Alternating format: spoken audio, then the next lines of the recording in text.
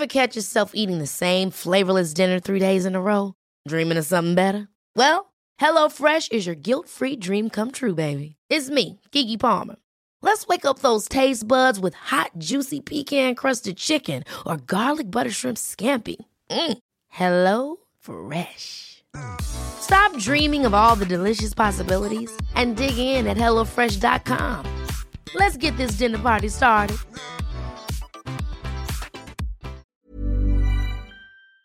Hello team, I'm Dom Harvey. Welcome to my podcast, Runners Only. What you're listening to here is the Summer Series. Now, I've got to be completely transparent with you. Summer Series is a fancy name. It's basically a bullshit name. What you're about to listen to is a recap episode. It has been a massive year since the podcast launched way back in February 2022. Since then, there's been a total of 50 full-length episodes of Runners Only with 50 incredible New Zealanders, some of them famous, some of them household names, some of them people you've never heard of that just have fascinating stories. And my guess is not many people have listened to all of them. In fact, maybe you're here for the very first time, and if you are, welcome. So what I've done is I've got some highlights of each of these guests who so generously gave up some of their time, and I've put them together sort of as like a highlight or recap episode. Now, what I do, before I go into the snippet of each guest, I'll say who they were and what episode they were on. So if you like the sound of them and you haven't heard that interview, you can go back and find it at ease in your own time. All right, let's get into it. Summer Series Part 2. From episode 19, back in May 2022, Joseph Parker. There's one thing, I don't know if you want to talk about this or not, and that's fine. Last year, there was some stuff that came out. Yeah. Did you want to, I remember hearing it at the time. It was like something to do with like money laundering or some shit. Did you want to talk about that or you don't want to talk about that? Not really. No. Because it would just open up more things. Yeah. But the only thing I could say about it is that, listen, it was they've done all the investigation. There was nothing on me. Yeah. And they still released my name. Yeah. For what purpose? Released it for what purpose? I don't know, because there was nothing on me. Yeah. It was all made up. I'm not saying I'm perfect. I'm not saying I haven't done Absolutely. Yeah. I haven't done anything that's against the law. Okay. Yeah, I mean, we've all got regrets, and anyone that says they're perfect is full of shit. I'm not perfect, far from it. But being associated with people doesn't mean that you're doing stuff or you've done this and whatever they said about me. Yeah. Because if it was all true, I wouldn't be here today. I'd be locked up. Absolutely. Yeah, absolutely. I must admit, when that stuff, before that stuff came out, being in media, you hear whispers. Yeah, it was the worst kept secret. Yeah. I was really surprised. I said, I consider Joseph a friend and I know him pretty well, and it just doesn't sound like him. It's the worst. It was the worst kept secret at the time. Everyone knew about it, but no one said anything about it. And then when it was released, I was just like, I was overseas at the time. I was in Ireland training with Andy Lee. That must have been so. So this was going on for years. Like you were fighting to keep. This was going on since 2017. That must have been so hard for you and your family. Oh, listen, the hard part is just knowing there's something there, but it's just behind. It's just like at the back of your head. But you're fighting and you're having family time and doing a lot of things. But there's always something just lurking in the back. But when it released, I'm happy now that it's out there now because there's nothing bothering me anymore. Because I'm guessing you weren't in court yourself, but lawyers were in there trying to keep your name suppressed. Well, that just seems mean and pointless that your name was released when there's no charges or anything like that. Yeah, that's what does that make you angry? No, you just listen. If you're angry, you're wasting your energy. You just got to accept it, and I've accepted it. I've accepted what happened, and I'm happy. I'm happy that it's gone now and it's in the past, and I'm able to move on and just focus on what's in front of me and what's important: family, career, and just doing the best I can in everything I do. Yeah, stressful few years though. But I don't think it's even one of those things that defines you or is part of the Joe Parker legacy. Do you know what I mean? Yeah. Like I put on Instagram yesterday that I'm meeting you today and we're having a chat. Any questions? And I was thinking I'm going to have to sit here moderating them because people are going to bring this up. Not one person did. Oh, that's good. Thank you, guys. Thanks, team. So we'll get to those questions in a second. But did part of this come up because of your friendship with Manu? Manu Vatuvei? No. Or that was totally separate. No, right. It was just being associated with people. Yeah. Association. But it doesn't, like I said, knowing someone doesn't mean you're doing what they're doing. From episode 20, two Raw sisters, Rosa and Margot Flanagan. With two Raw sisters, like people expect certain things from you, and like you might get a couple of shit messages on Instagram, and it's not letting that get to you, and stuff like that that you just. What sort of shit messages could people have for you and your sister? Oh, yeah. What are we talking about here? Oh, there's just those people out there. Margot, can you think of anything? I can, but I'm afraid if I say it, these people again will be offended. Oh, no, share, do share. They're not going to listen to a podcast called Runners Only. Okay, well, you'll get the hate mail, not us. Okay. We were making food to go away, and we were like, Invercargill, there's not many good places to eat. Fair. And these people were like, oh my God, I can't believe you say that. Go fuck each other and all this. And I'm like, chill the F out. Oh, that's all right. That's all right. They're just sticking up for their.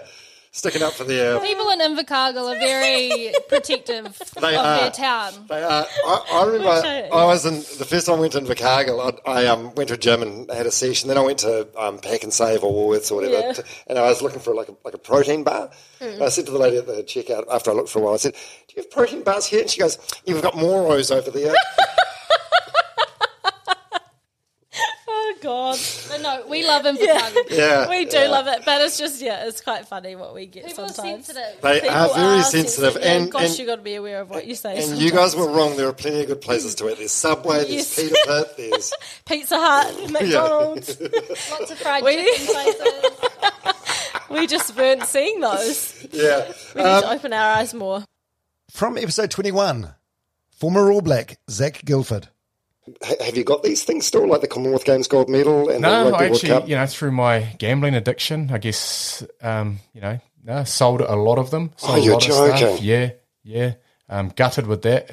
Such a shit path that addiction took me down, and those are the moments that really, I guess, hit hard. How much do you sell a What I sell, winner's medal for? I think it was like $2,000 or something, but just at this stage in life where I was so caught up in addiction and couldn't see a way out, that gambling and finding peace through addiction was the only way forward. And it's the first time I've told the media anything like this, but not that you're the media, it's a podcast, but to open up about it is first for me, and something that I never thought I'd open up on. Oh, it's very brave of you to do that.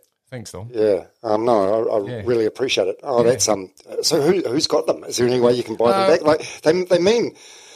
This is the thing. Like, they mean something to you. They don't mean anything to anyone else. No, they don't. But it's just, I guess, scars of my previous life that I have to carry. But I'm in the process of healing those. I know who they've gone to, and I know they've been taken good care of. Right. But it's just that whole grief stage post addiction is what I'm going through now, and I think honesty is a big part of that. Yeah, absolutely. So, same fate to all your All Black jerseys and every sort of bit of memorabilia? No, not every bit. I've got my first jersey that won't leave Mum's wall at home. Yeah, cool. The Wales one. Second one's on my uncle's wall, so I got the first two sort of firmly plastered on the wall so they can't go anywhere. But yeah, I guess reflecting on a bit of that, there's that hurt there, but it's all part of the process post-addiction, I guess.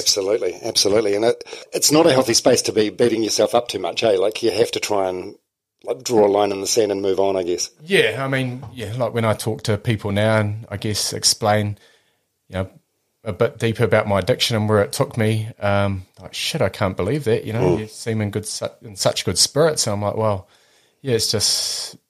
recovery is a lot better place to be than full swing addiction where you're just trying to find peace where no peace can be found. Yeah.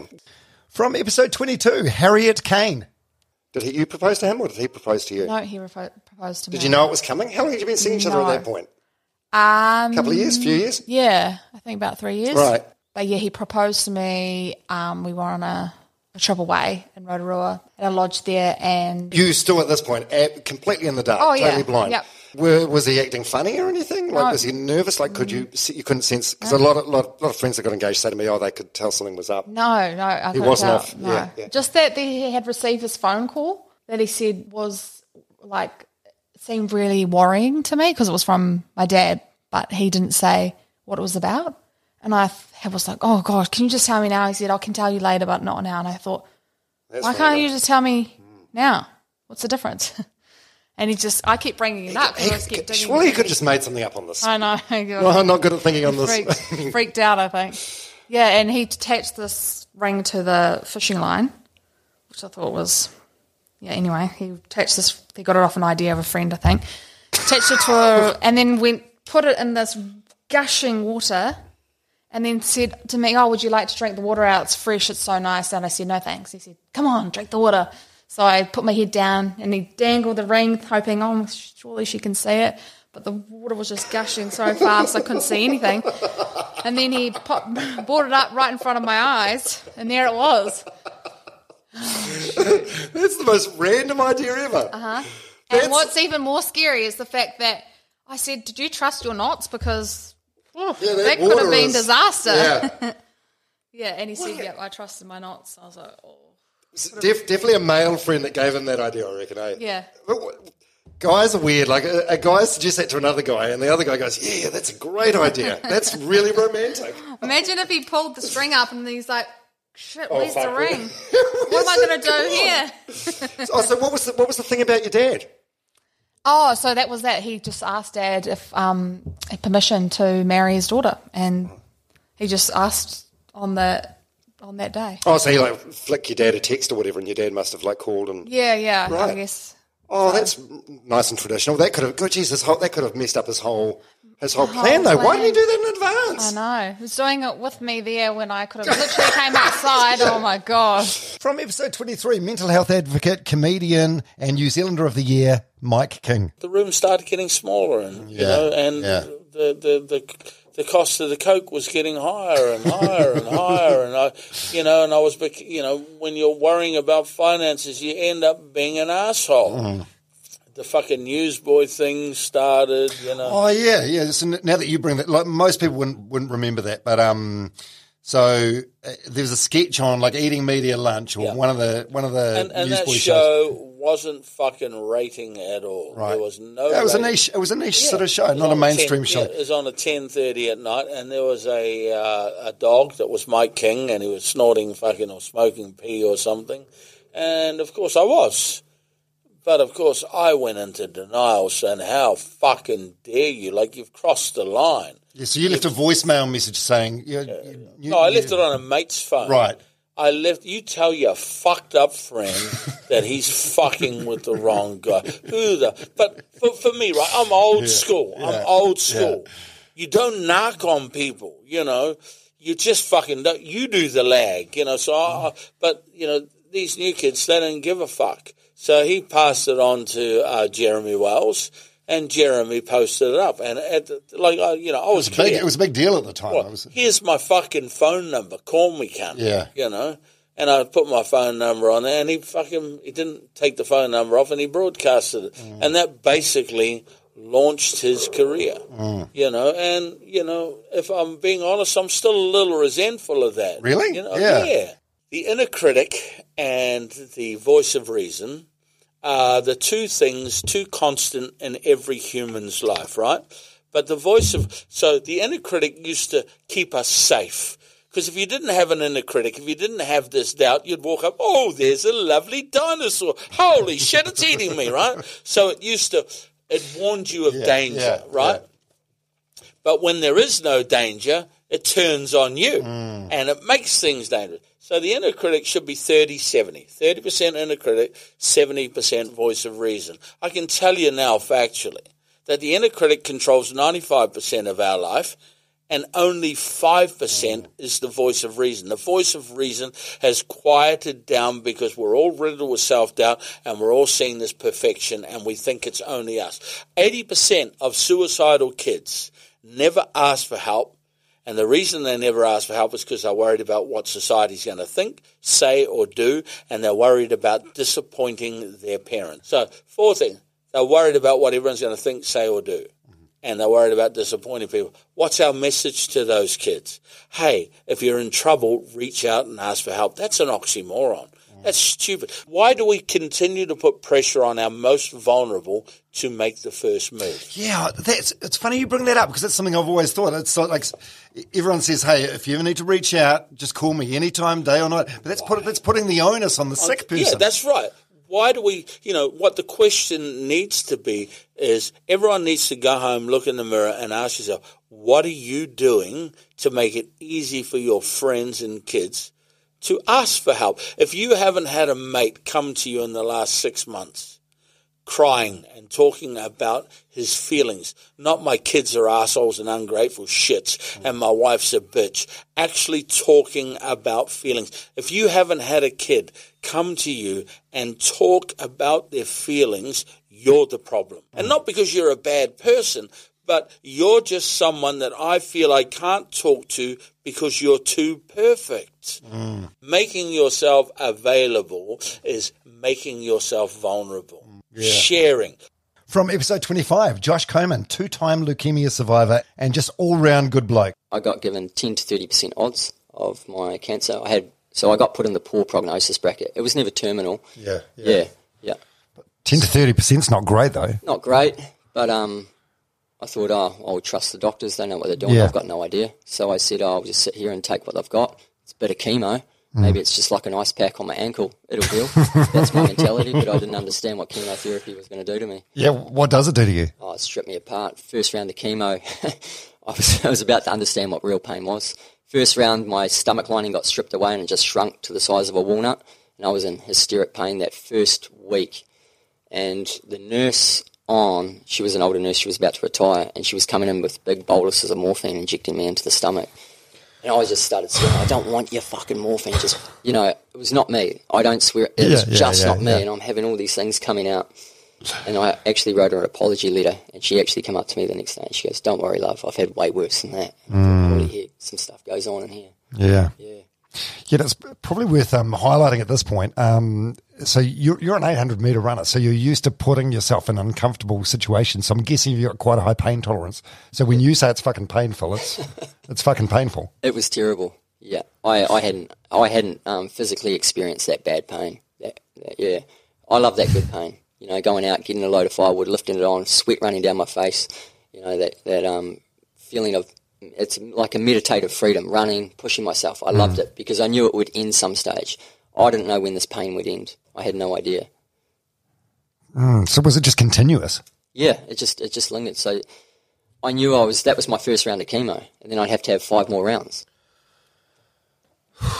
That's just relentless. And then I had the leukemic cells in my central nervous system, so I had to have these lumbar punches, intrathecal chemo into my central nervous system. What's that, like lumbar punch? That's like a big needle in your back? Yeah, so it's a big needle into my spinal cord, and they inject it in there to mop up the leukemic cells within my central nervous system.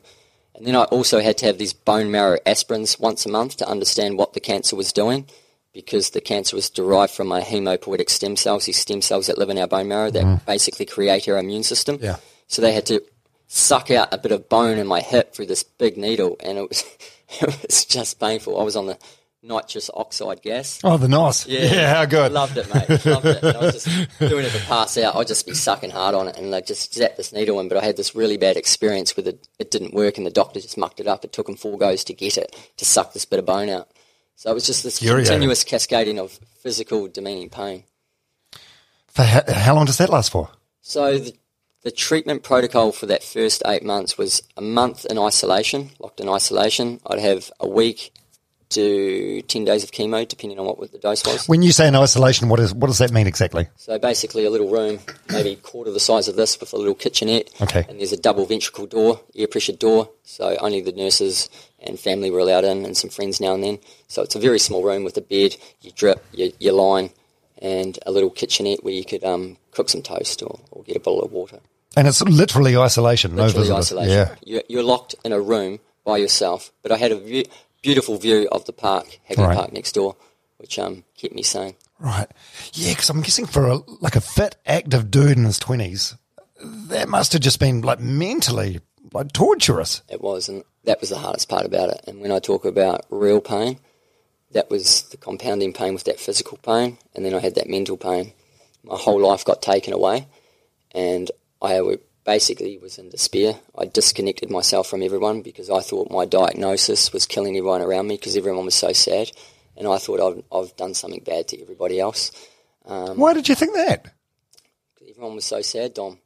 I thought yeah, but it's It's like, you can't hold any like guilt or shame about that. Like, no, at the time I did though, yeah. because I was a man. I was supposed to be helping other people, and that's what I thought, because I always helped out other people. That's who I was, and I just didn't like seeing my mum in such distraught seeing me, and I didn't know how to handle it. And I looked at myself. Once you see your physical change in the mirror, and you saw yourself from who you used to be, you're fit, strong and healthy, and that's what you loved, working outside all the time, and you're locked in an isolation room with your own thoughts. And I didn't know how to control it. I just didn't know how to control it. I really didn't. I didn't even know how to talk to people. I didn't want to talk to people. I didn't even know the words to say, hey, can you help me? So what I did, I thought, jeepers, when I was out, sorry mate, I thought, I can't control these thoughts. I can't control this cancer. The only way I can end this is taking my life. So I really thought about it. And I was up on this balcony, and sorry, I'll get through this. That's all right. Take your time. And I just couldn't contain it, Dom. And I put a leg over and I thought, no, this would be a good way to go, because I couldn't control anything. Maybe I could control my situation by making a choice. And in that moment, as I was thinking about it, this bit of wind hit the right-hand side of my face, and I still feel it vividly. And I turned around and I saw my mother's cup of tea.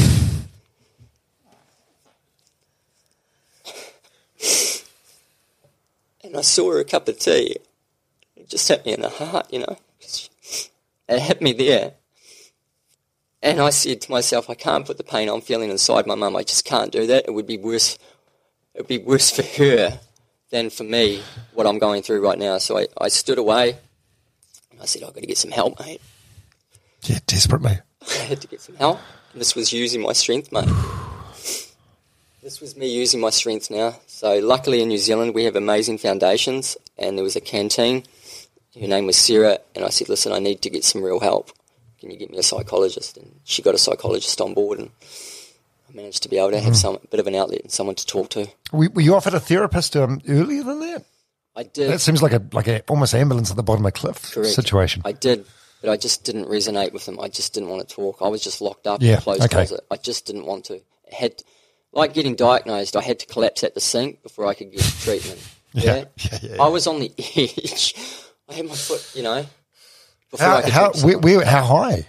It was 4 stories up. I was on the 4th story. Okay, right. Yeah, would have done 15 metres maybe. Jeez, what an awful way to go. Yeah, it's tough to think about now, and I think, holy heck, what were you thinking? Was it just you didn't want to die. Did you just want to escape the pain? Is that what it was? I just wanted to escape the pain in my mind because I didn't know how to control it. I wanted to escape the physical pain, and I didn't think there was a life ahead of me. I couldn't see it. I was so blind because I was focused on this pain that I was in right now. I was just blind. I was like in this closed closet, and I hated being in isolation. I hated being sick. I hated having cancer. And I perceived myself as this weak, loser, pathetic man that had no control of his life. I really did. And it was silly. It was just really silly. Were you like embarrassed? I was. Yeah, that is so fucked up. Mm-hmm. And with the benefit of hindsight now, from where you are now, you can see that, can't you? Yeah.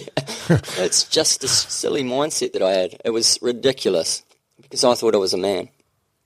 I could control everything, but it wasn't until I got real help where I managed to talk to someone and understand that this was okay, that these thoughts are normal, that I finally got out of that dark hole. Yeah. Yeah. And I also, from that, it was a real pivotal point. I got help, and he basically told me, it's not you, Josh Coleman, that wants to die. It's just the pain in the situation. From episode 26, former All Black captain Kieran Reid. Did you want to talk about your 34th birthday? 34th birthday? Oh, yeah. Like the shittest birthday ever. Semi-final, 2019. So, man. Yeah, so this was the Rugby World Cup semi-final. England beat the All Blacks 19-7. I feel like, I don't know, I don't want to put words in your mouth, but because you've won 2 World Cups, I suppose losing one is easier to take? No?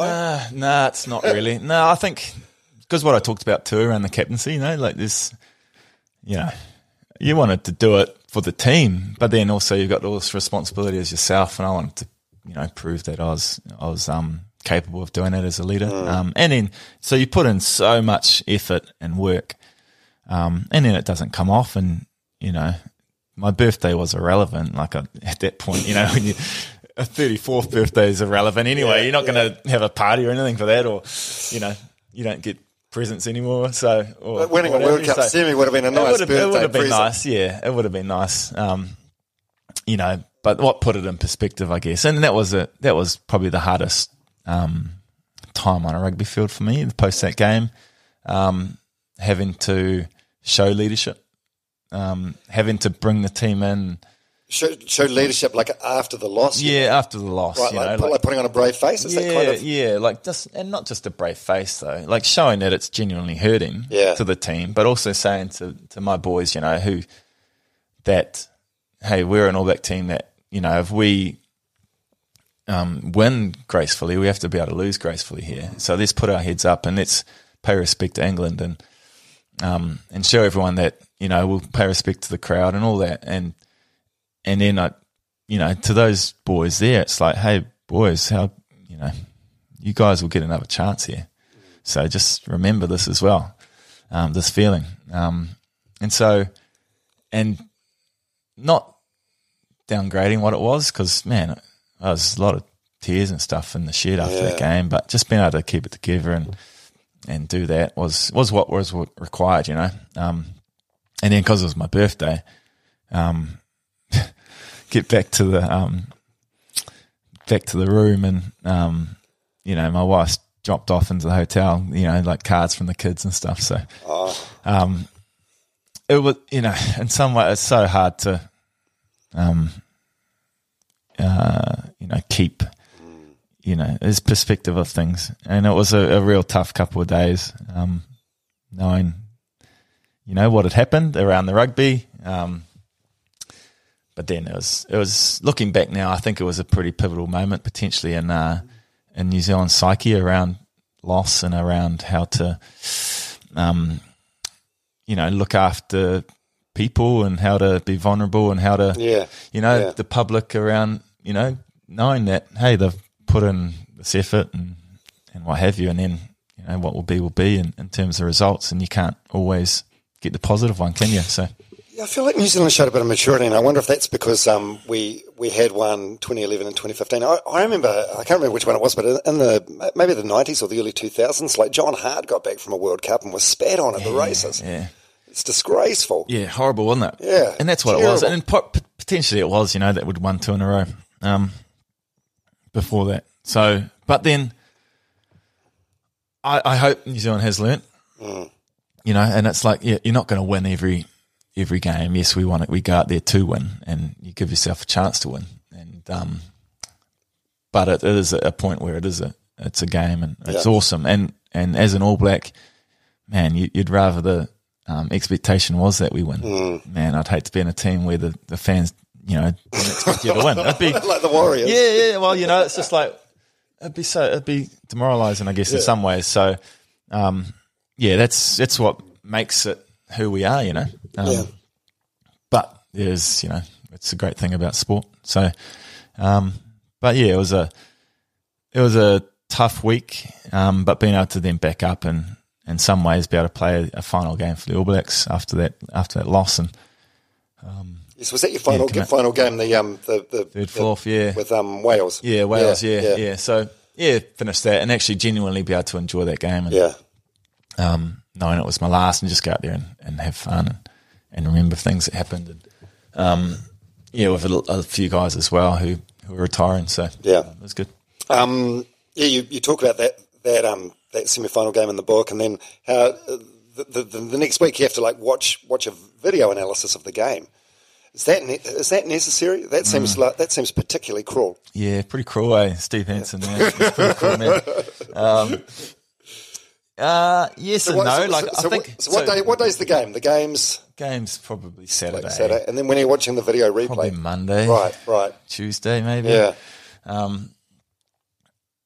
Look, we had a couple of days to reflect, and it wasn't a normal week for us that week because of what to process all the things we had to. But I think what Steve and myself it wasn't about us who were leaving. It was about the 20-odd guys or more who were going to still be there. Right. You know? Yeah, okay. So it's like, okay, we have Makes to create an opportunity for some learning out of this for these guys. And so, you know, for them to take with them as they move forward, you know, and to whoever was going to be the next coach of Fozzie and stuff. So, I suppose, I mean, you do learn more from your fuck ups than your you do, successes, don't you? Yeah. You don't want to have to wait for, you know, a loss, but it's how the best, you know, it's how you learn. From episode 27, Kane Briscoe, Taranaki dairy farmer who has gained a huge following on social media with the Farm Fit movement. I distinctly remember saying to myself, you know, like I started blaming other people. Like I blamed the bank for giving me the loan. I blamed my boss for giving me the job. And you know, I sort of thought to myself, if someone could just walk in and just take my cows off me, take the mortgage, and I'd just walk away with a suitcase full of clothes, I'd be happier, you know. And that was from the kid that grew up just, you know, not wanting to leave the farm to get to that point. I was like, damn, you know, this is not good. Yeah, that's. I suppose that not lashing out mentality, but that blame mentality. I suppose that's human instinct. Like it is, man. You see it everywhere. Yeah, and it wasn't actually until you know, I probably got myself into a real shit place where it was so hard to get up in the morning and go and milk the cows, and it was only the fact really that probably two things. I had my kids that, you know, needed food on the table, and the responsibility I felt towards my cows to look after them. They were probably the only two things that kept me going at that point. And it wasn't actually, I remember, you know, I'd probably been in this place for, you know, maybe a year of just hating farming and hating my life and blaming other people. And when you were like that, what were you like as a husband and a dad? I'm pretty shit ass. Yeah, were you? Yeah, for a while there. It's funny how you generally save your worst behaviour for those people that mean the most to you. I think I wasn't a bad dad, but I think I definitely took it out on the wife. You know, you turn angry, like a lot of it came out as anger. So, you know, pretty short. I've generally got a really long fuse. But probably turned quite short. Yeah, and just frustration, eh? Because I blamed her as well, like just for stupid shit, you know. I was just blaming everyone else except for myself, and it wasn't. I came home one day after about a year of this, and I had a bitch and a moan at the wife about something, about farming, you know, and she turned around. At the time, I was absolutely ropeable with her, but she just said, well, you chose this. And it hurt, it cut deep, I tell you. And, you know, there were a few words were exchanged probably after that. From what I remember, it didn't go down well. But, you know, I went away, and that probably sat with me for a few weeks, and I probably had to actually man up and accept that she was bloody right about that. And that was a really big turning point, I think, was just that acceptance that, you know, I applied for the bank loan, I applied for the job, you know, I wanted to be here, and I was exactly where I put myself. It's harder because, I mean, things like the milk payout, there's things like that are variables that are completely out of your control, and there's nothing you can do about that. But yeah, this is a Navy SEALs thing that I got from the David Goggins book. Yeah. It's like just owning as much shit as what you can. Yeah, and it's the best place to be. And like you can blame anyone you want, but it's not going to change the situation, exactly. Is it? Exactly, and it was really that moment of acceptance that I became quite self-aware of where I actually was in my life, and you know, the sort of mental state I was in, and I set about owning it, I guess, and it then became like, right, what am I going to do about it? From episode 28, Andrea Hansen, formerly known as Andrea Hewitt, New Zealand triathlon legend. Yeah, I actually haven't noticed my age. Yeah, sorry, I put it up like 3 times in 8 minutes. It was more coming back from pregnancy than it was just hard getting back into the pool and like doing the miles again. I'd never taken that much time off swimming before, probably in my life. That was the difficult part, but the running and the biking, I came back pretty strong. Did you give up all sort of forms of exercise, like in the late stages of the pregnancy or the early stages of your daughter's life? Like how much of a full break did you have? Because I had Camille Boscombe on the podcast a few weeks ago. She's heavily pregnant at the moment. Yeah. She's still trying to run like 10Ks most days. No, so I was down to walking. Yeah, but I'm in the hills, so sometimes I was walking like 2 hours or so. So I was trying to keep out. Keep up what you can. Yeah, keep out there, but I wasn't doing any like I stopped doing, gym work and Yeah. those things with a belly. I actually broke my arm. It was, how long was it? Was it 2 weeks? 3 weeks before I gave birth? So I had a broken arm. Wasn't great. How did you do that? I fell over. In our old house, we had, a little wall out the back, and I kind of stepped up onto it, and I lost my balance. That sounds like an old age injury. No, when you leave rails around the house. I lost my balance. I had this big belly on me. Yeah. Wow. Well, lucky. Wow. Lucky the baby was okay. Yeah, I fell on my arm, broke that. And you're tough as well. That reminds me of there was one event you were in where you broke your collarbone on the bike, and then you still finished that leg of the triathlon, and then you ran. Yeah. When was that? In 2014, I was in Weihai in China. Silly idea to do a long distance triathlon. So what's a long distance triathlon? It was on a time trial bike, and that was my first and only. I've done 2 now. My first race, it was on a time trial bike, so big long aero bars out the front, fast. Came into transition, and it's a little bit harder to control. And so I wasn't used to getting off, first time jumping off the bike at speed, and I just put on the brakes, flipped over the front, landed on my collarbone, and then I was coming through. No, it's not funny. No, I'm just imagining that. Okay, so you're on a time trial. You must have because there's a well-known saying at all levels of sports that you don't do anything on race day that you haven't already done in training. You must have been on the bike before. Yeah, but when you get off the bike, when you're training, you stop. And right. You get off. When you're in a race, you're doing everything at speed. So even jumping on the bike, sometimes people fly over, slip off their seat, I've just got this mental picture of how it happened. Okay, so was it like just a fracture or like a proper break? It was a proper break. I used to do a bit of cycling, and that happened to me during the Round Lake Taupo ride one year. I clipped someone else's wheel and fell off and broke my collarbone. It's painful. So painful. I know my husband did the same thing, and he was in pain too. I had to wear like button-up shirts because you can't lift your arm up. Just get things like getting in and out of the bath, things that you take for granted. So how do you complete the triathlon with that injury? Is it just adrenaline or what? Well, I sat down in transition, putting my shoes on. I didn't sit. I fell over because I couldn't feel, didn't have any strength in my arm. So I was sitting there. A coach came over to me and was like, "You're right." And I was like, "I'll try to run." I'm in third. I'll try to get third. It was the world champs for long distance, and so I started running. I remember the first thing was I tried to grab a water bottle, it just slipped through my hand. Couldn't drink any water.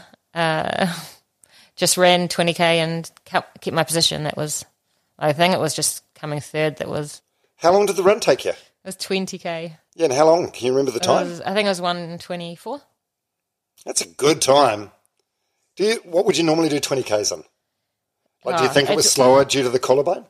Oh, yeah, definitely. Definitely. Yeah, because I was talking as well a lot of the time. Like, I was telling people I was in pain. Like, not pain, but I was telling people that I had something wrong with me. I didn't know it was my collarbone at that stage. Right. Oh, my God. Yeah, when it happened to me, it was the most demoralising thing. So I get taken to Taupo Hospital, and then they just give me like an ibuprofen and a sling and send me on my way. Because there's nothing they can really do about it. Oh, I got it plated. Oh, did you get plated? Yeah, I came home and the bone had fallen, completely broken, fallen down the side of my arm. And so I had to get it put back together. So they put 7 pins in.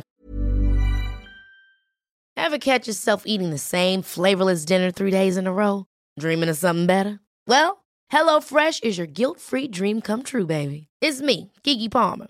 Let's wake up those taste buds with hot, juicy pecan-crusted chicken or garlic butter shrimp scampi. Hello Fresh. Stop dreaming of all the delicious possibilities and dig in at HelloFresh.com. Let's get this dinner party started. Quality sleep is essential. That's why the Sleep Number Smart Bed is designed for your ever-evolving sleep needs. Need a bed that's firmer or softer on either side? Helps you sleep at a comfortable temperature? Sleep Number Smart Beds let you individualize your comfort so you sleep better together. J.D. Power ranks Sleep Number number 1 in customer satisfaction with mattresses purchased in-store. And now, save 50% on the Sleep Number Limited Edition Smart Bed for a limited time. For J.D. Power 2023 award information, visit jdpower.com/awards. Only at a Sleep Number store or sleepnumber.com. plate. From episode 30, New Zealand Rugby Sevens legend Tyler Nathan Wong. Anne Geddes, for anyone that doesn't know, famous New Zealand photographer based in New York now.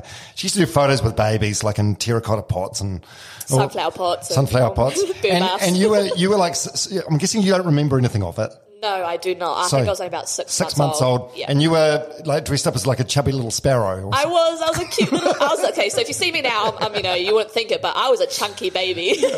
Oh, you're cute. You had that little baby fat going on. I was a chubby little sparrow, and then I was also a little sunflower as well in a pot with 2 other babies. And so it was actually crazy. My cousin sent my mum a photo. It must have been last week or something like that. And in Australia, they were talking to Anne Geddes, interviewing her. One of the Australian news things were interviewing her. And of the photo they had in the background was me in the sunflower pot with these 2 other babies. And so that's still going around. And then my auntie was in America maybe 5 or so years ago. She's walking around the streets. And then, inside a bookstore over there, this big blow-up picture of me in the the bird bath. As a baby. Amazing. I know, so it's still, pretty popular. So how did that come about? You must have had conversations with your mum or dad about this. I don't actually 100% know how it came about. I think they were just like searching for babies, and then mum was like, kind of applied and then got selected, took me along, and boom, shot a few photos, and now still going around and still quite popular. and so your parents must have signed like a release form or something. Yeah. So did they get paid any money at the time? Or? I don't think they got paid any money, but they got to keep, obviously, the images themselves, But so they're at home in their family house. But now that you're an incredibly successful athlete in your own right, and you probably deal with lawyers and contracts and stuff, you must sort of think, fucking, Yeah, I know. Could have. Where's the ongoing royalties for this shit? I know, right? How good would that have been? Yeah. What an amazing thing to be part of, though, especially like given. You were just a tiny baby then, and now you've got, you've gone on to be one of the world's greatest athletes. Really, yeah, it was pretty cool. So like Anne Geddes, maybe a couple of, must have been 4 or so years ago now, did a like baby, where are you now type thing, and so I ended up like replying to that comment and ended up emailing her, and then she was like, wow, look at and then posted on her social media and kind of just did that for a whole bunch of other babies too, just to see where they are now type thing. And I think that's when I was leading into the Rio 2016 Olympics there. That would have been about 5 years ago now. But it's just crazy just to see that, this image of me is in a bird bath in a sparrow outfit and a sunflower and a pot is still going around. Yeah. Oh, it's crazy. How many, 28 years later almost. Because you were like 6 months old at the time. It's amazing that they managed to get you. You look real placid, by the way. I must have been well fed. Yeah. Or you look well fed. From episode 31, Sam Tanner, New Zealand's fastest 1,500 metre runner. I'm of an age where I was born in the 1970s, so I remember the John Walker era. Yep. And then there was a little bit of a gap after the amazing John Walker, and then Nick Willis came along and held that crown for a bloody... Like, Nick Willis has been running... Yeah, since then till now. Your entire life. Yeah. And now it feels like... literally my entire life, yeah. 20 years. He has, it's incredible. Yeah, what's he done? He's done like sub 4 minute miles over... 20 years. Yeah. Every year for 20 years. I read a big article online about this. So to be able to get up and do that every year for 20 consecutive years, it's just mind-blowing. It's crazy. This year will be my 5th year, and I'm like, oh man, Nick, you're just making it hard for me to break that record. I'm like, it's just so many miles. It's tiring me out thinking about it, But yeah, he's incredible, and his just longevity just shows how much of how much he loves running. To be honest, that's really what it shows. Because a lot of guys, they start to taper, or they start to get a little older, then like get an injury, and they're like, maybe that's me done, and then they just pull the pin. But he's just like, no, I love running. I want to do it as long as I can. Yeah. And I'm like, that's so awesome. And him and Kelly Slater surfing, like Kelly Slater's 50 now, and just won 30 years apart as first and pipe masters type. Yeah, right. And I'm like, those sorts of athletes, that's you just goals. like, wow, you got to take your hat off to them. Yeah, and there's another one as well, Cameron Brown, the Ironman. Totally. He's just turned 50 recently, and he's still cranking it, just dominating. So, what's your relationship with Nick Willis like, or what was it like, and what is it? And like, he's obviously accepted now that you're the upstart that's kicking his ass. Was it weird in the beginning? Like, was there a jealousy thing on his part, or Nah, never. Which is super cool. It could have totally been there. I'd never even thought about it. He made it so natural. It was cool. But I suppose you know when you're getting older as an athlete that day's going to come. Yeah, I guess so. And especially because he was probably maybe like 36 when I first beat him. I beat him in an 800 the week after he smoked me in a 1500. But the bittersweet part about the 1500 was that he dragged me through to break his own New Zealand record. Right. I was like, wow. I was like, thanks, Nick. But he was so stoked and he was so genuine about it. It was just amazing, you know. So I was just like, oh, this guy's so cool. He's such a cool mentor. And you know, I'd looked up to him for years, but never had the opportunity to actually meet him. And so when he came to New Zealand, I met him, and you know, then I went to Belgium and talked with Steve Willis, his brother, was with us, and so I talked on the phone to Nick, and then Tokyo came around, or a couple more races I think I saw him at. We hung out, chatted, and you know, watched a movie or something. But then Tokyo came around, and I got to spend the most part of a month probably with him. And you know, he got to give me some advice and give me some tricks and tips, and a bunch of stuff. And so it was really cool. What sort of like tricks and tips? Like what can he? Oh, here's a stitch up. One, so I mean, I totally should have known this. This was like real amateur on my part. Yeah. But Nick, post race, tells me this one thing, that if you're in a race and someone's on your shoulder and you want to get out of the box, you just put your hand on their hip, because it's not illegal. You're not like pushing them, but you just put their hand on your hip, put your hand on their hip, and just apply a little bit of pressure. And they like a fiend. Like a fiend. But they just glide outwards. And I tried it, and I'm like, what the heck? This is awesome. But I tried it after the Olympics. And I'm like, Nick, you should have told me this before the Olympics. I'm like, that would have saved my, campaign. But I was like, I wasn't grumpy. But I was like... From episode 32, Sophie Devine, one of New Zealand's greatest ever cricketers. I remember actually talking to the coach before, being like, I'm not sure whether I should go or not, because I'm in such a shit headspace. I'm scared that it might not be a good thing. And he's like, well, no, let's go. And, it might help you, being in a familiar. And I remember getting there and I was just like, what am I doing here? And I remember facing up, and he was giving me throwdowns and things. And I just had tears down my eyes, and I was sobbing. And the teammate was in the other net being like, again, what's going on here? Did she say what's going on, or could you tell she was just thinking what's going on? I could just tell. Yeah. And the coach as well was sort of like, oh, you're hitting it fine. And I was like, it's nothing fucking to do with how I'm hitting the ball. Like, I can't be here. And I remember he threw one, and I reckon I threw my bat, and I just walked out, tears streaming down my face, and I just walked, I reckon, 100 metres down the other side of the field. And I just sat there and I cried for about 30, 40 minutes. And I just think, I can't do this. I don't want to be here. This is the last place I want to be. And I remember breaking down. I remember getting back to the hotel, and I pretty much, again, this sounds bizarre saying it now, but I literally hid under a desk and just cried. That's a breakdown. Massive breakdown. Yeah, and I remember calling the manager and being like, you need to come here. And from that point, it was all a little bit of a blur. I'd worked pretty closely with a psychologist that was with the team and with New Zealand Cricket, who had built a really good relationship with, and having conversations with her. And again, this shows how bizarre my headspace at the time. I was like, I can't leave. I've got to play. I've just got to play. I'll be fine. I've just got to keep going. It'll be fine. I need to play. I need to stand up for the team. I need to, put on this brave act. I'll just keep playing. Yeah. And she was like, look, you can't. You actually can't. Like, you're doing some serious damage by even thinking that you can. And I just couldn't work it out in my head. I was like, well, no, I'll be fine. Like, I'm just going to keep going, and this is what I've always done. It's cricket. I'll be fine, sort of thing. And I was really lucky. Had sort of the Players Association reps come and have a chat to us, and was, offered all the support and stuff. And then one of the assistant coaches with the team literally dragged me out of my room, got me in a car, and we just drove. I don't know how long it was for, but we just drove. And he just tried to distract me. And by the end of that car ride, the decision was made that I wasn't going to play the next day. I think I don't actually know what they told the media or whatever else, but I wasn't available, and obviously all the girls are really concerned, but they sort of gave me that space.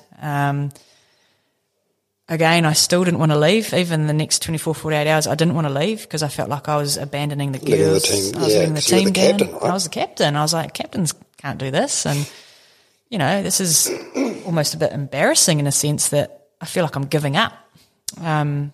So I was adamant to the rest of the support staff that I was like, no, I want to stay with the group. Like, it might get better. I might be okay. And we had a couple of days in between. We went up to Mount Maunganui for the next game, and again it was really slow process, small steps, and they were like, right, well let's just take you to the training ground, let's just see how you go. Again, literally, I put on my cricket spikes, broke out in tears. It was just really scary, I think, because what was it? Did you just lose your confidence? Everything. And I was in such a deep hole, and I mean I've had depression before, and this was certainly I felt in the pits of it. I was seriously in a dark space, and I think it was so scary for me because cricket and sport in general has always been such an important part of my life. It's a cornerstone. Yeah, and that's what I do, and I've always felt so comfortable. But to then have that environment, that space, feel so threatening and so intimidating, and that I can't even be there, and it's like, well, what do I do now? And that's the real overwhelming feeling I had. I was like, well, what do I do now? I don't know what else to do. If I'm not playing cricket, I don't know what to do. And that's why I think I was scared of leaving that environment. As in it sort of defines you? Or a little bit, because it's such a big part of your life. Such a big part of my life. And because I'd never really experienced anything else apart from playing sport. And that's why I think I didn't want to leave, partly, was because I don't know what I'm going to do.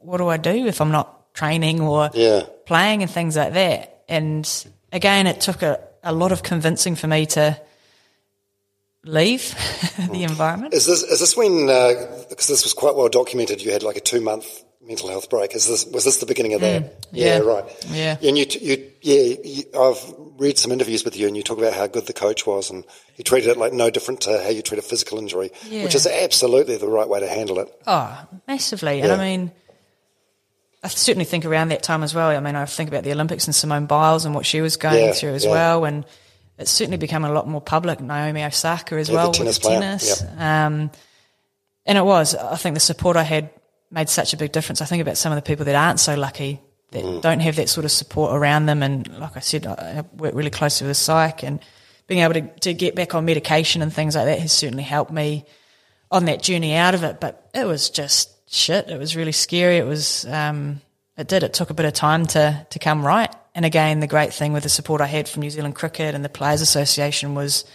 there's no timeline here. Like, if this takes 5 years, it takes 5 years. If it takes 5 months, whatever, there's no pressure on you to come back. And again, that was a scary thing, because it's like, well, I'm not ready to give up, but I'm also scared of what if this happens again? Like, what if I get into the middle and I break down and what happens?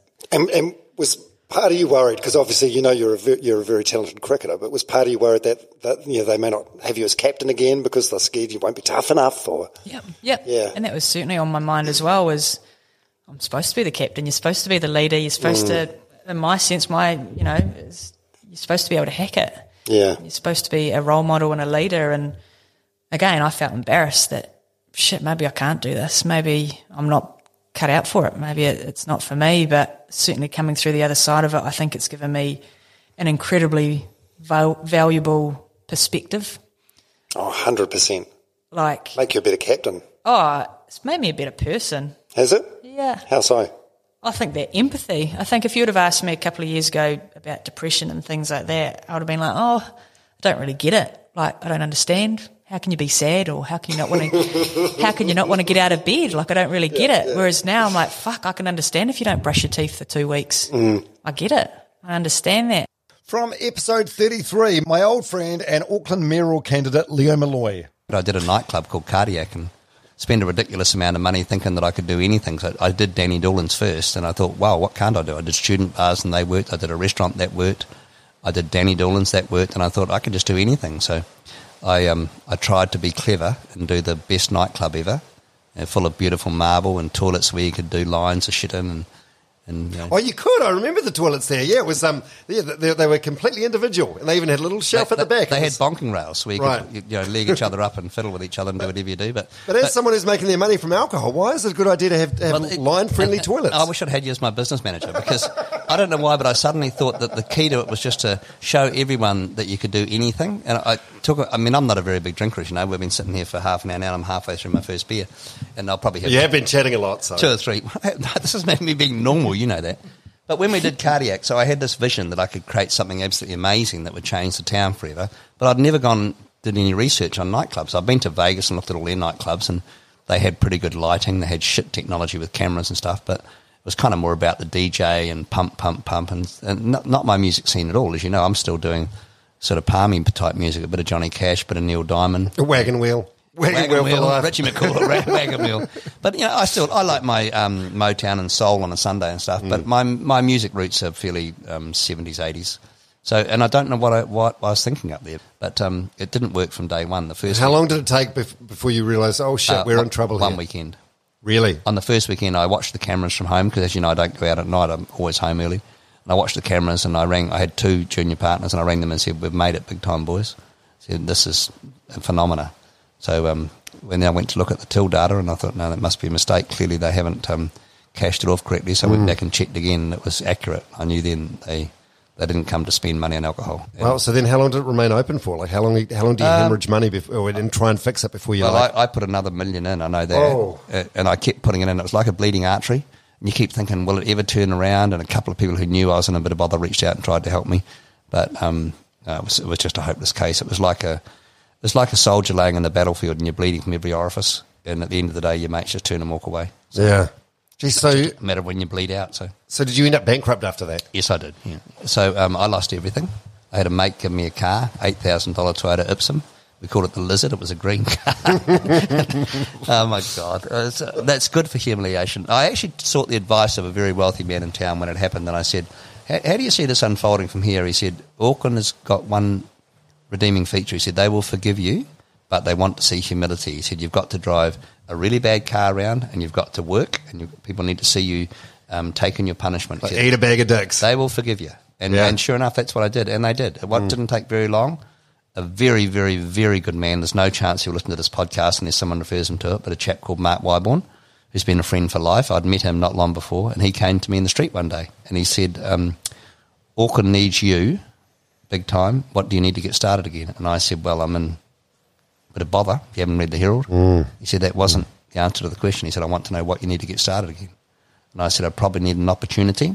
He said, have you got one in mind? I said, well, I know a little sushi shop that's for sale, and if I could buy that, it might cost me this much to fix it, and I will be away again. And he said, where do I send the money to? And I said, where do I sign? He said, you don't sign. You just shake my hand, and we do business. So he sent $165,000 to my lawyers that day, and I bought the bar that became Cowboys.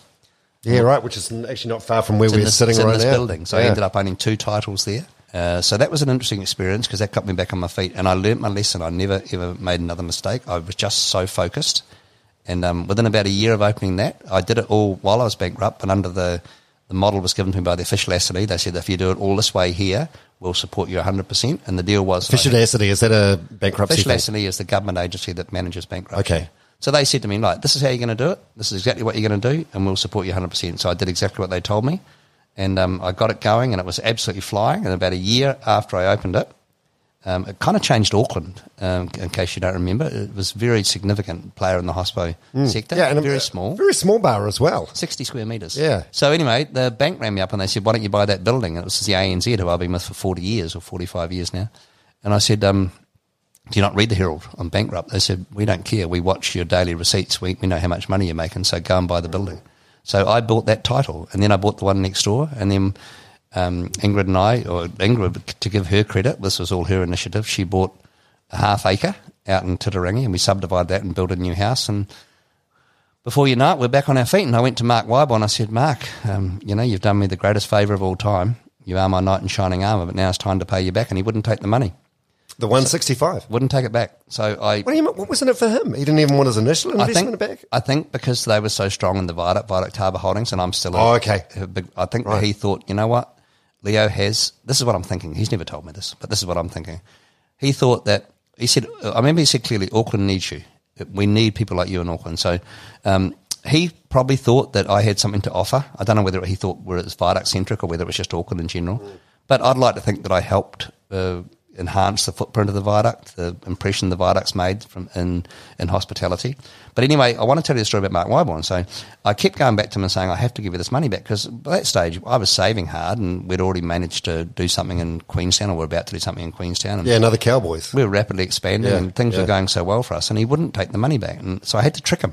So I took him over the road over here to that Industry Zen, the Japanese place. And I took an envelope, and this is going so far back, we still had cheques. I haven't seen a cheque for a long, long time. And I wrote a cheque out for the full amount, and I think I had a wee bit of interest, but not much, just enough to barely cover the whatever it was appropriate. And I said to him, please take this. It's just a letter. It's just a thank you, but I don't want you to open it until I leave. So as I left, he opened it, and he called out to me, come back here. So I went back, and he said, I'll take it, but he said, I want you to know one thing. I said, what's that, Mark? He said, I've done what I did for you at least a dozen, maybe 15 times. He said, I went through it too in 87 after the crash. Yeah, he said, right. but he didn't go. He said, the banks called him in and said, we could roll you if we wanted to, but we won't. There's enough blood on the streets already. So he said, you're only the second person ever to pay me back. But he said, most people not only don't pay me back, they never even acknowledge the fact that I gave them the money, which I thought was bloody interesting. And incredibly rude. Yeah, that's remarkable. Well, see, this is my Irish Catholic values, though, you know. Yeah. I mean, when Mum brought us up with such staunch values, and it goes to your bone, quite often you think to yourself now, what would I do? Oh, no, better still, what would Mum do? You know, what would Mum say? Mum had sayings, you know, never leave food on the table, poor as we are, don't waste food. Mum would say things along the lines of, what was it? Judge a society by how you treat your most vulnerable. Mm-hmm. It's just simple stuff, but they're good mantras by which you should probably live your life. And I'd like to think that I haven't departed too far from those value systems. From episode 34, Rhys Darby. What are you doing on a running-themed podcast? Well, I was thinking about that, and of course I do run. It's a good way to keep fit, so I think I do fit in. Yeah, you do? You do run? Yeah, I do run, yep. Always been a runner, hence the massive calf muscles. Look at those. Oh, shit, they are sizable. They you are looking buff at the moment. Oh, come on. No, I mean it. Do you work out? You go to the gym? I don't go to the gym, but I do work out. I have a Peloton, the bike system, big in America. I don't even know if you can get them here. But it's basically an exercise bike with live video feeds to hilarious people teaching you and classes and whatnot. I generally just use the other system, which is where you've just you're on a video road and you can be at these different places on the globe. And I listen to my own music, and really it's just like escapism for 45 minutes or whatever I do on it. So that's fun, and that just keeps me in shape. And then I also run as well. I enjoy jogging, so I'll do that once or twice a week as well if I can. Yeah, because you're in New Zealand a bit, but you're also in LA. So you just run. Do you run in the hills around LA, or just from home? I do. I have a little home circuit around the neighbourhood, but also I do a track up into the hills, which is awesome. Yeah. And there's another couple of links between you and running that I found. First of all, you were in a video recently with Prince Harry. Oh, yes. You share with him a fun fact about running, which is true. Roger Tui, I have him in my sights. And by my sights, I mean my eyesights. Oh, okay, he's fast. I'm going in, over, out. Hi. Are you okay? Yeah, I haven't run in a while. Clearly. You know, we actually invented jogging. The Australians? No, Aotearoa, New Zealand. Oh, terribly sorry. I know you guys hate that. Kia ora. I thought that was odd. I love that fact, and it doesn't make any sense. But no, because did you, when you read the script, did you think it was a joke? Well, no, because it's my script. I wrote it. Thank you, Dom. Come on, I write my own stuff, guys.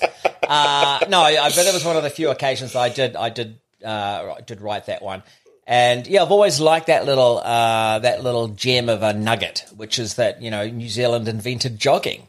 Yeah, which does seem weird because it's like a country claiming they invented walking. Exactly. Yeah, it's Well, there was running and then there was walking, but no one knew in the middle bit until they saw some Kiwi like struggling along. Hey, what do you call that pace? Jogging. Yeah. So how did that come about? The Harry one? Yeah, the Prince Harry thing. Yeah. My friend Leon, who works for Augusto here in New Zealand, they had the contract to create this piece of media with Harry. And so I got the call, obviously, good mate, hey, could you jump in on this bandwagon? Get to meet Harry, absolutely, And, of course, I looked into what it was all about, and it was sustainability and, which is very important. Tourists getting rated themselves rather than the place that they're touring, which I think is a great idea because the onus is on us to be good people. And that's the number one thing, I think, in the world that's going to take us through into a better future. Yeah, for anyone that hasn't seen it, it's no doubt on YouTube where it'll live forever. But in a nutshell, Harry's out jogging and you're basically stalking him, hiding in the bush. And you hit him up with a fruit burst wrapper that he left on a beach in New Zealand many years earlier. That's right. It's a great concept. I love it. Thank you. And then, so we kind of did that. And no idea how his movement has progressed from that point, but I was just happy to do a creative piece of art with the guy, and that promotes something that I think, is important. And how does something like that work? Like how much time do you have with him? Does he just turn up and do the thing? And you know what I mean? Is there much downtime, much chatting? It was a special event for sure. We filmed at a non-disclosed location. You can disclose it now. No, I still can't. We had to sign a NDA. Why? Is it where he exercises? Pretty much. Right. So it was a special place, and then, of course, the scripts had to go back and forth, and he had to be happy with what was going on. He was happy to work with me. That was one of the big draw cards. Another reason I think I got the job was because, he was a fan of my comedy, hopefully still is, now that he's part of it.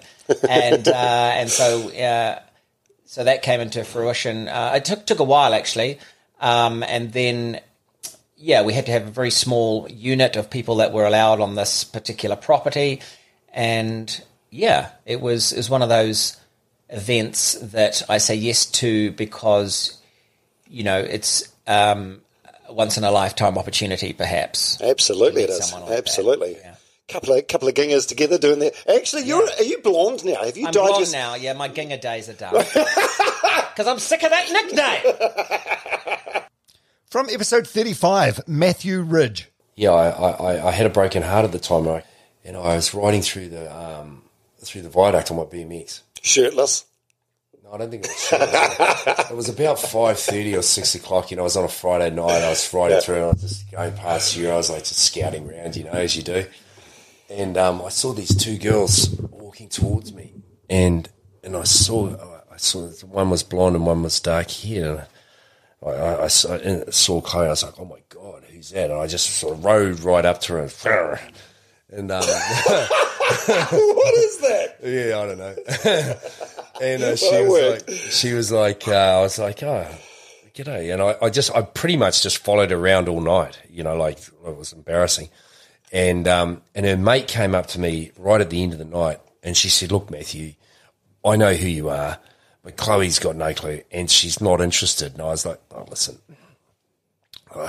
Were you pulling out all the stops like it was being super charming? Yeah, I was following around. I'm riding around on a BMX, but I'm an old dude. And she said, "That's right." The first thing she said to me, she goes, "Oh, how come you're riding your son's bike?"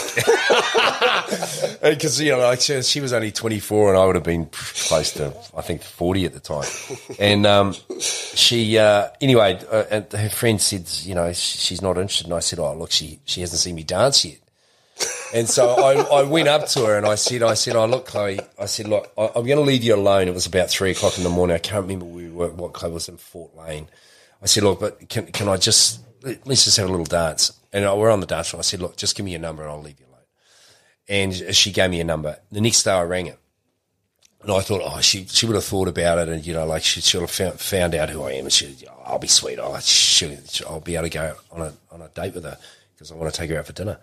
And I rang her and she was just cold. Like it was like, I was like, "Oh, hey, it's Matthew, blah, blah, blah." And she just literally asked me.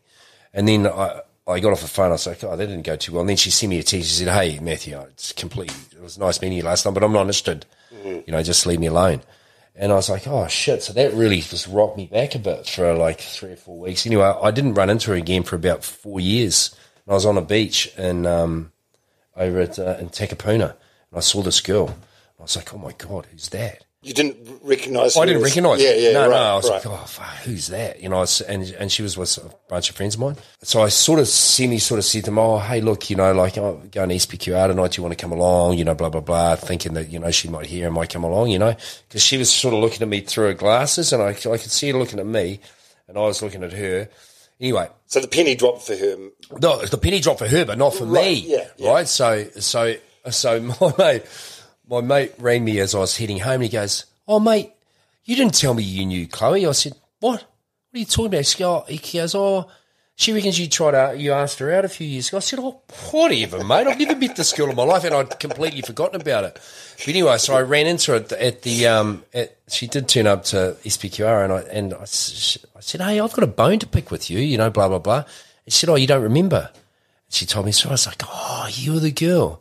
And then from that was it. So we spent about 3 or 4 months together, and then she went off to Dubai, and we had a long distance relationship, and then we just decided, shit, you know, like she tried to forget me, I tried to forget her. It just didn't happen. And now she's tried to forget me again. She's shot off to France. She's been there for 6 weeks, and now I'm going to chase her again over there. So yeah.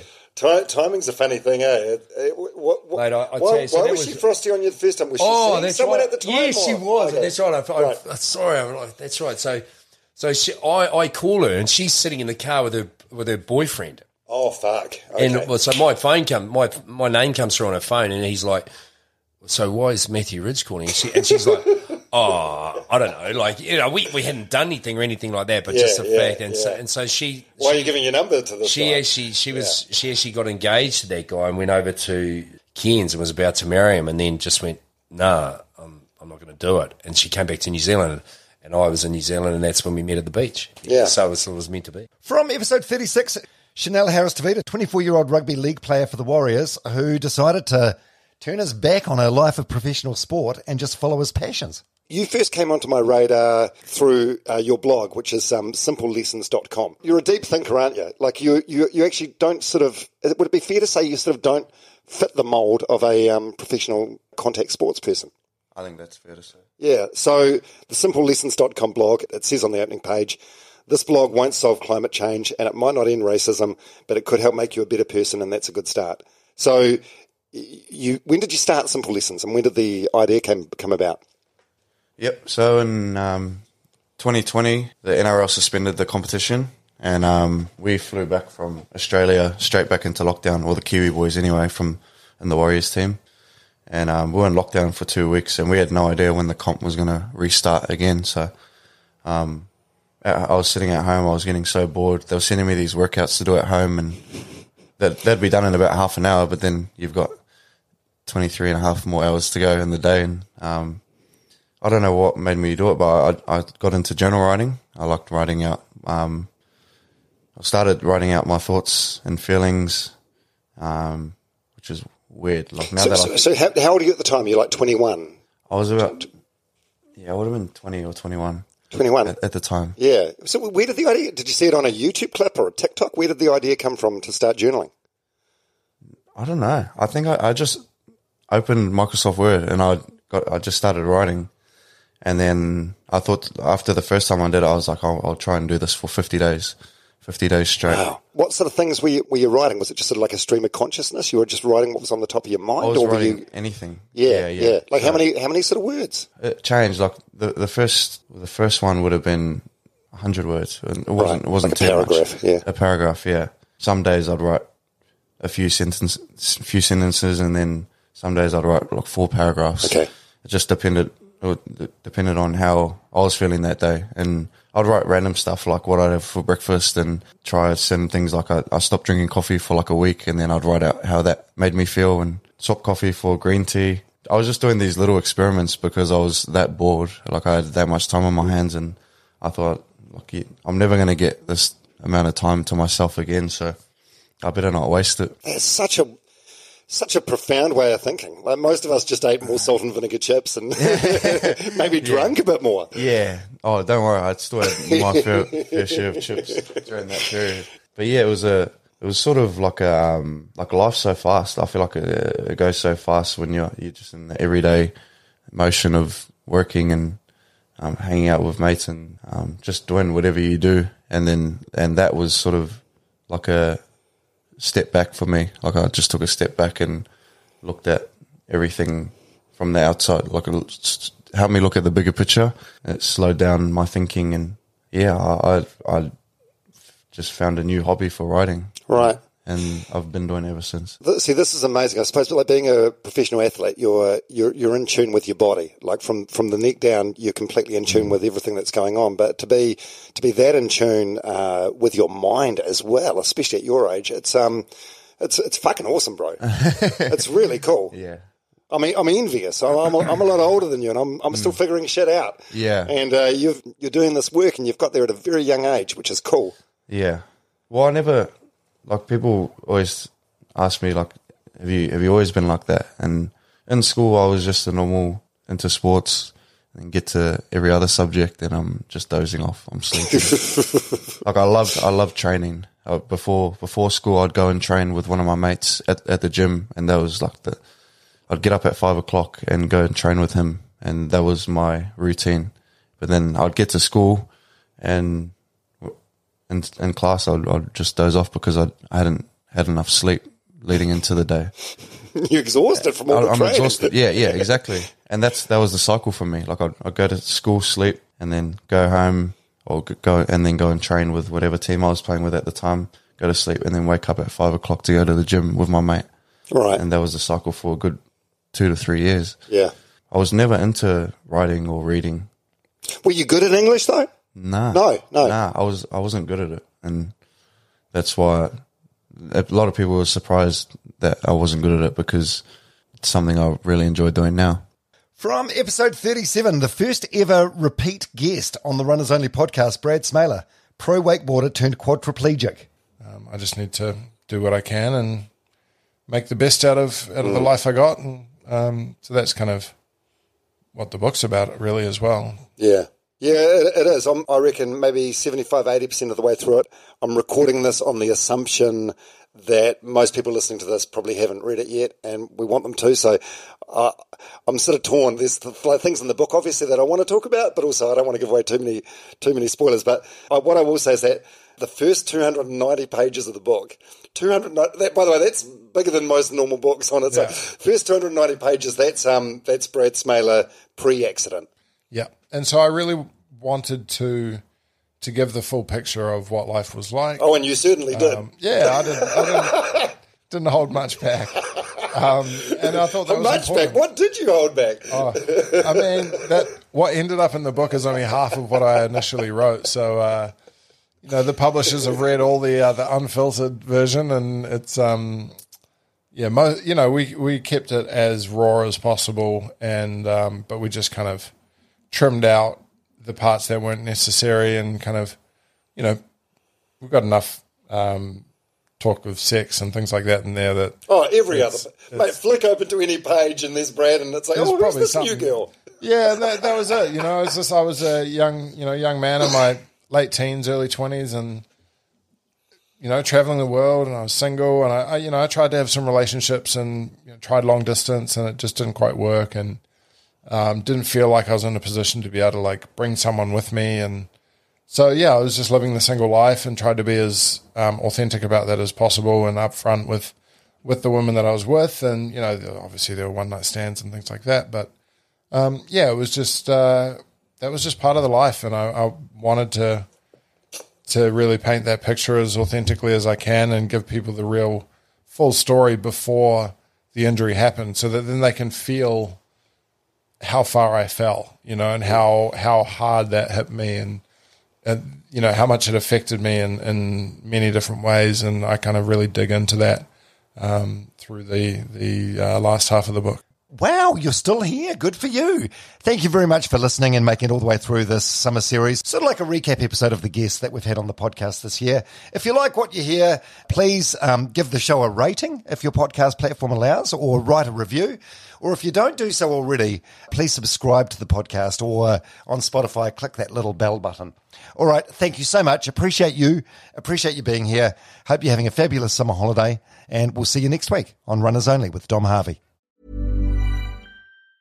Mom deserves the best, and there's no better place to shop for Mother's Day than Whole Foods Market. They're your destination for unbeatable savings, from premium gifts to show-stopping flowers and irresistible desserts. Start by saving 33% with Prime on all body care and candles. Then get a 15-stem bunch of tulips for just $9.99 each with Prime. Round out Mom's menu with festive rosé, irresistible berry chantilly cake, and more special treats. Come celebrate Mother's Day at Whole Foods Market. Imagine the softest sheets you've ever felt. Now imagine them getting even softer over time. That's what you'll feel with Boll & Branch's organic cotton sheets. In a recent customer survey, 96% replied that Boll & Branch sheets get softer with every wash. Start getting your best night's sleep in these sheets that get softer and softer for years to come. Try their sheets with a 30-night guarantee. Plus, get 15% off your first order at bollandbranch.com. Code BUTTERY. Exclusions apply. See site for details. Mom deserves the best, and there's no better place to shop for Mother's Day than Whole Foods Market. They're your destination for unbeatable savings, from premium gifts to show-stopping flowers and irresistible desserts. Start by saving 33% with Prime on all body care and candles. Then get a 15-stem bunch of tulips for just $9.99 each with Prime. Round out Mom's menu with festive rosé, irresistible berry chantilly cake, and more special treats. Come celebrate Mother's Day at Whole Foods Market.